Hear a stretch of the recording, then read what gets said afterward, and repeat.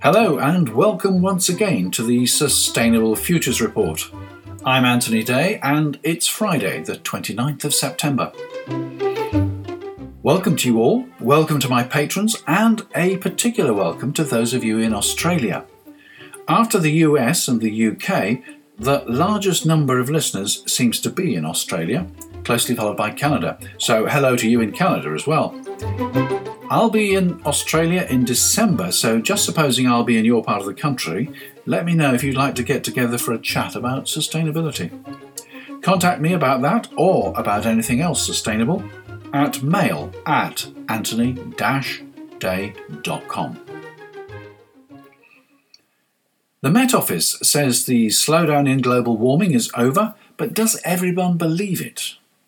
Is climate change a really urgent issue? Carbonbrief takes issue with the Daily Mail over this. Are we doing enough recycling? The Marine Conservation Society sees straws in the wind, but sadly they're plastic. The British government announces a Green Finance Taskforce. Haven't I heard of something like that before?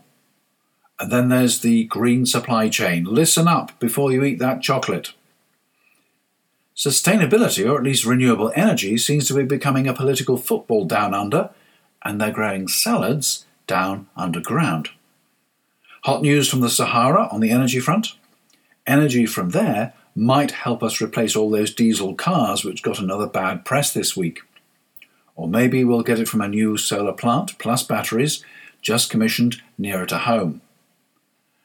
And would you rather trust Boris or Matilda? The truth is not always clear and may often not be what people want to hear. It's been said before that constantly repeating a lie doesn't make it true. The sad fact, though, is that constantly repeating a lie makes some people more ready to accept it as truth. Last week, the UK Foreign Secretary, Boris Johnson, repeated a claim that after Brexit there would be an extra £350 million, some of which could be spent on the National Health Service. This claim was originally made during the Brexit referendum campaign and strongly disputed. This time it was described as an egregious misuse of statistics by the head of the Office of National Statistics, Sir David Norgrove. But there are still many people prepared to believe it. Last week, the Daily Mail claimed that fear of global warming is exaggerated, say scientists. Experts now have longer to reduce amount of fossil fuels we burn. This was not a lie, but it was a misunderstanding of the facts, which, incidentally, fitted the Daily Mail's agenda.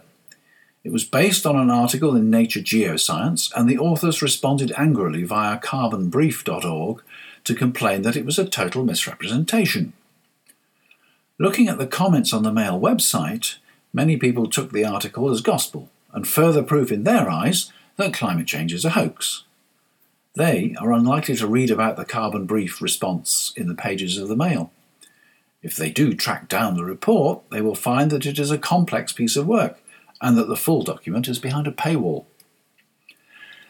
My point is that if you believe, as I do, that sustainability and climate change and all the related issues are important and require urgent action, it's very difficult to get the message across. Quite apart from politicians and the mainstream press, each with their own axes to grind, we now have social media and fake news and stories crossing the world and read by millions in minutes without provenance, proof or verified facts. Fake news frequently hits the headlines. Expert corrections hardly ever do. Sir David Attenborough was quoted this week saying, "All we have to do is keep declaring the facts as we see the facts and producing the evidence whenever we can." Quite. Meanwhile, the Met Office reports that while a slowdown in the rise of average global temperature had been observed in the recent temperature record, with the last 3 record years, this slowdown has ceased. The slowdown in global warming is over. Professor Adam Scaife, head of monthly to decadal prediction at the Met Office Hadley Centre, said that with 2015 and 2016, exceeding the 1 degree centigrade threshold above pre-industrial global mean surface temperature, there was increasing pressure on limiting global warming to a 1.5 degree centigrade warming threshold as agreed in Paris in 2015. So far, 2017 has also exceeded the 1 degree centigrade threshold, although the Met Office has forecast that 2017 is unlikely to be a record-breaking year, as temperatures this year have not been influenced by El Niño conditions. There's been a lot of comment about plastic pollution, and particularly plastic bottles recently. The Plastic Pollution Coalition is now campaigning against plastic drinking straws. Plastic straws have the same problems as other plastics. They're persistent, and unless they've been burnt, every straw that was ever made still exists somewhere on Earth. Plastic straws are too small and fiddly to be collected up for recycling, so they tend to be sent to landfill or just thrown away. It's estimated that more than 500 million of them are used in the US every day. That's nearly 2 for every man, woman and child in that country. But when you think about it, many drinks are served with 2 straws whether you ask for them or not. The key question then is, do you need 2 straws or any straws in your drink? If you really do, biodegradable straws are available. Of course, they're more expensive. But what price the environment? UK pub chain JD Wetherspoon has confirmed that from January 2018, all its 900 pubs across the UK and Ireland will no longer use single-use plastic straws. They will only add a straw if specifically requested, and then it will be a biodegradable one. An update on hydroponics. I featured Bowery Farming in New York earlier this month. They've developed a vertical farm in an industrial unit to grow salads in totally controlled conditions. They can guarantee quality and minimise delivery distances because they are close to their customers in the city. Now I've come across Growing Underground, thanks Richard, which is producing salad crops in a similar way in disused railway tunnels in Clapham, southwest London. It seems to be an altogether bigger operation with a wider range of products and customers. They offer to supply wholesale through New Covent Garden Market and plan to make their produce available through Ocado and other online retailers from January 2018. Is this the future of agriculture? It certainly has its attractions. The yield per acre can be greater than traditional agriculture, pests can be excluded, nutrients can be accurately delivered to each plant, and any agricultural runoff can be managed long before it gets anywhere near the water table. But when you consider the need to feed 7.4 billion people worldwide, and the reliance on major crops like wheat and rice, which are unsuited to hydroponics, industrialised salad production will probably only ever be a niche product, albeit an important one. Turning to politics, the Guardian newspaper reports that former Australian Prime Minister Tony Abbott says that dumping clean energy targets would help the coalition win the next election. Abbott has campaigned on energy issues before and used it as an issue to defeat rival Julia Gillard in a previous election. His chief of staff admits, "Along comes a carbon tax." It wasn't a carbon tax, as you know. It was many other things in nomenclature terms, but we made it a carbon tax. We made it a fight about the hip pocket, not about the environment. That was brutal retail politics, and it took Abbott about 6 months to cut through, and when he cut through, Gillard was gone. Surely some things are too important to play politics with. The average Australian has one of the largest carbon footprints in the world. Not likely to change anytime soon. By contrast, this week the British government announced its Green Finance Taskforce. It says, to build on the UK's global leadership in the sector, the Business Ministry and the Treasury will be co-hosting a Green Finance Taskforce that will bring together senior leaders from the financial sector. This taskforce will work with industry to accelerate the growth of green finance and help us deliver the investment required to meet the UK's carbon reduction targets. The terms of reference will be published following the first meeting in late September. Proposals announced on the 18th of September will build on the UK's global leadership, including development of the world's first green financial management standards with the British Standards Institute. The transition to a low-carbon economy offers Britain a multi-billion-pound investment opportunity, creating high-value jobs and boosting exports. But didn't we used to have a green investment bank? Oh yeah, but the government sold it to the Australians. In Tunisia, a company has just filed a request in the Ministry of Energy, Mines and Renewable Energy for the authorisation of a 4.5 gigawatt solar energy export project destined to fuel Europe. It's a solar farm in the Sahara Desert. The technology that will be used is concentrated solar power, using parabolic mirrors to heat a tower containing molten salt that in turn heats water to generate steam to run a turbine, a technology that has seen significant cost reductions in the past few years. The beauty of using molten salt is that it's a heat store, so the station can produce clean energy 24/7. I suspect that the mirrors will be cheaper and longer lasting than PV panels, and using molten salt as an energy store is likely to be much cheaper than using batteries. The plan is to deliver the power by submarine interconnector cable to Malta and then to France. There may also be a direct link from Tunisia to Italy. A more conventional solar farm opened in the UK this week, billed as the UK's first subsidy-free solar power plant. It's in Bedfordshire, has photovoltaic panels with a capacity of 10 megawatts and 6 megawatts of batteries. Diesel cars came in for criticism this week again. We're well aware of the efforts of VW and others to falsify emissions test results by using specially programmed engine management software. Now there are complaints that the official tests are unrelated to real-world driving conditions. Independent testing has shown that some cars in slow-moving traffic can emit up to 118% more nitrogen oxides than their official rating. So, is the electric car maybe running on solar energy from the Sahara the answer? Mining company BHP Billiton said this week that 2017 would be the tipping point for electric cars. They predicted 140 million electric vehicles would be on the world's roads by 2035.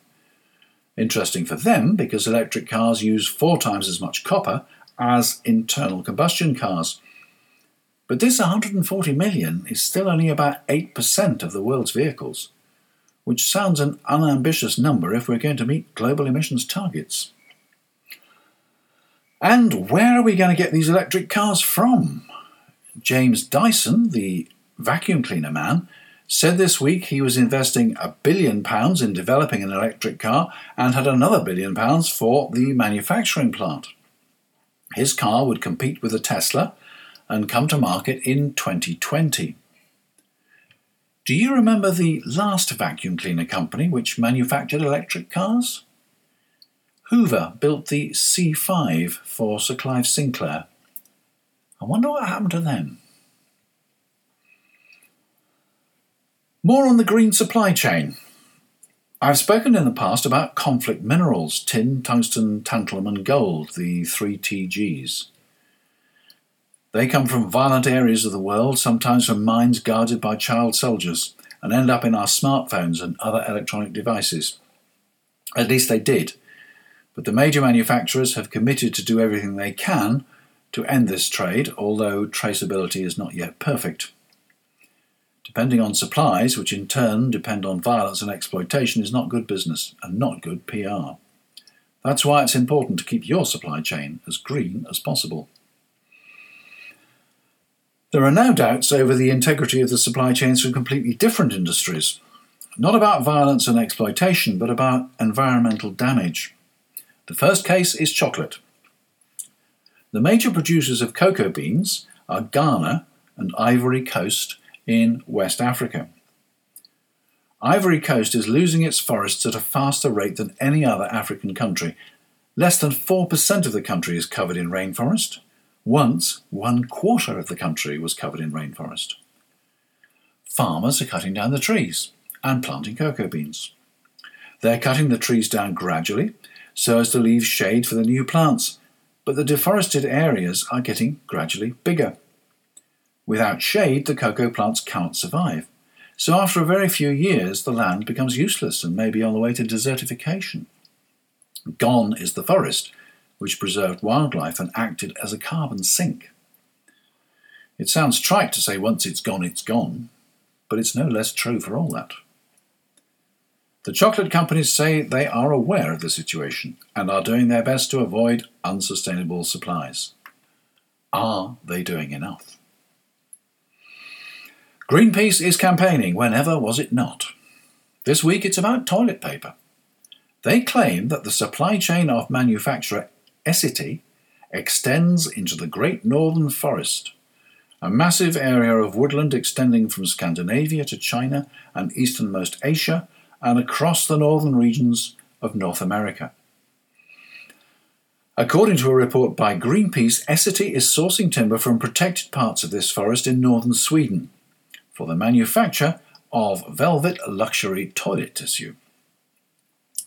While the Velvet brand claims to be environmentally responsible by planting 3 trees for each one felled, Greenpeace says that by planting non-native species, it is destroying the wildlife habitat and in turn threatening the survival of the tribes which live in these remote northern regions.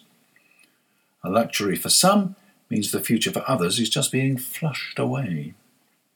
Oh, and apparently Velvet isn't the only brand implicated in this. As always, there are links on the blog at allthew's sustainablefutures.report, so you can read the background to these and all the other stories. We're coming to the end of this week's episode of the Sustainable Futures Report. I'm Anthony Day, and I'd like to thank you for listening. If you'd like to show your appreciation, don't forget Patreon. Go to patreon.com/SFR to find out more. That's patreon.com/SFR.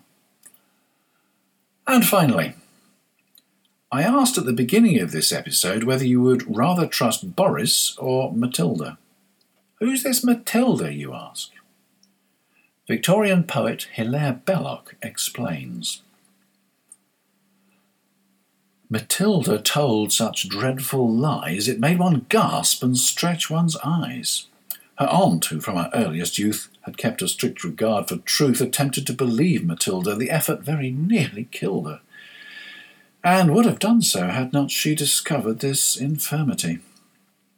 For once, towards the close of day, Matilda, growing tired of play and finding she was left alone, went tiptoe to the telephone and summoned the immediate aid of London's noble fire brigade.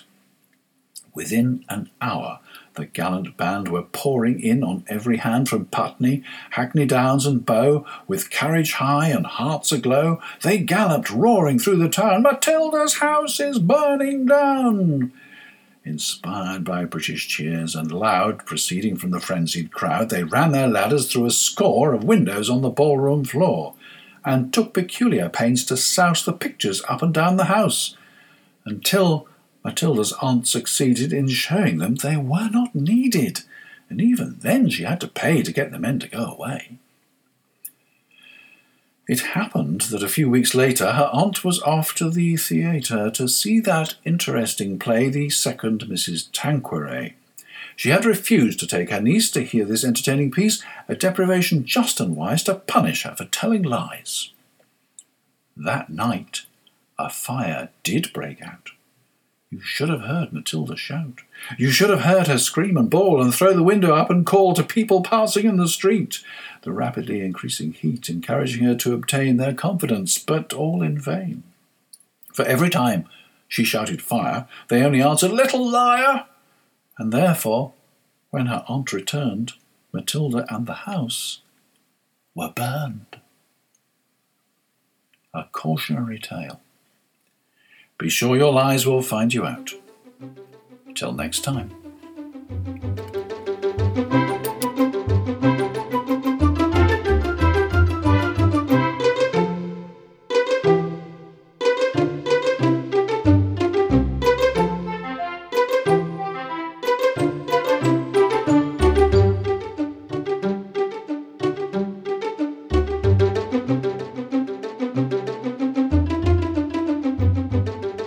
you.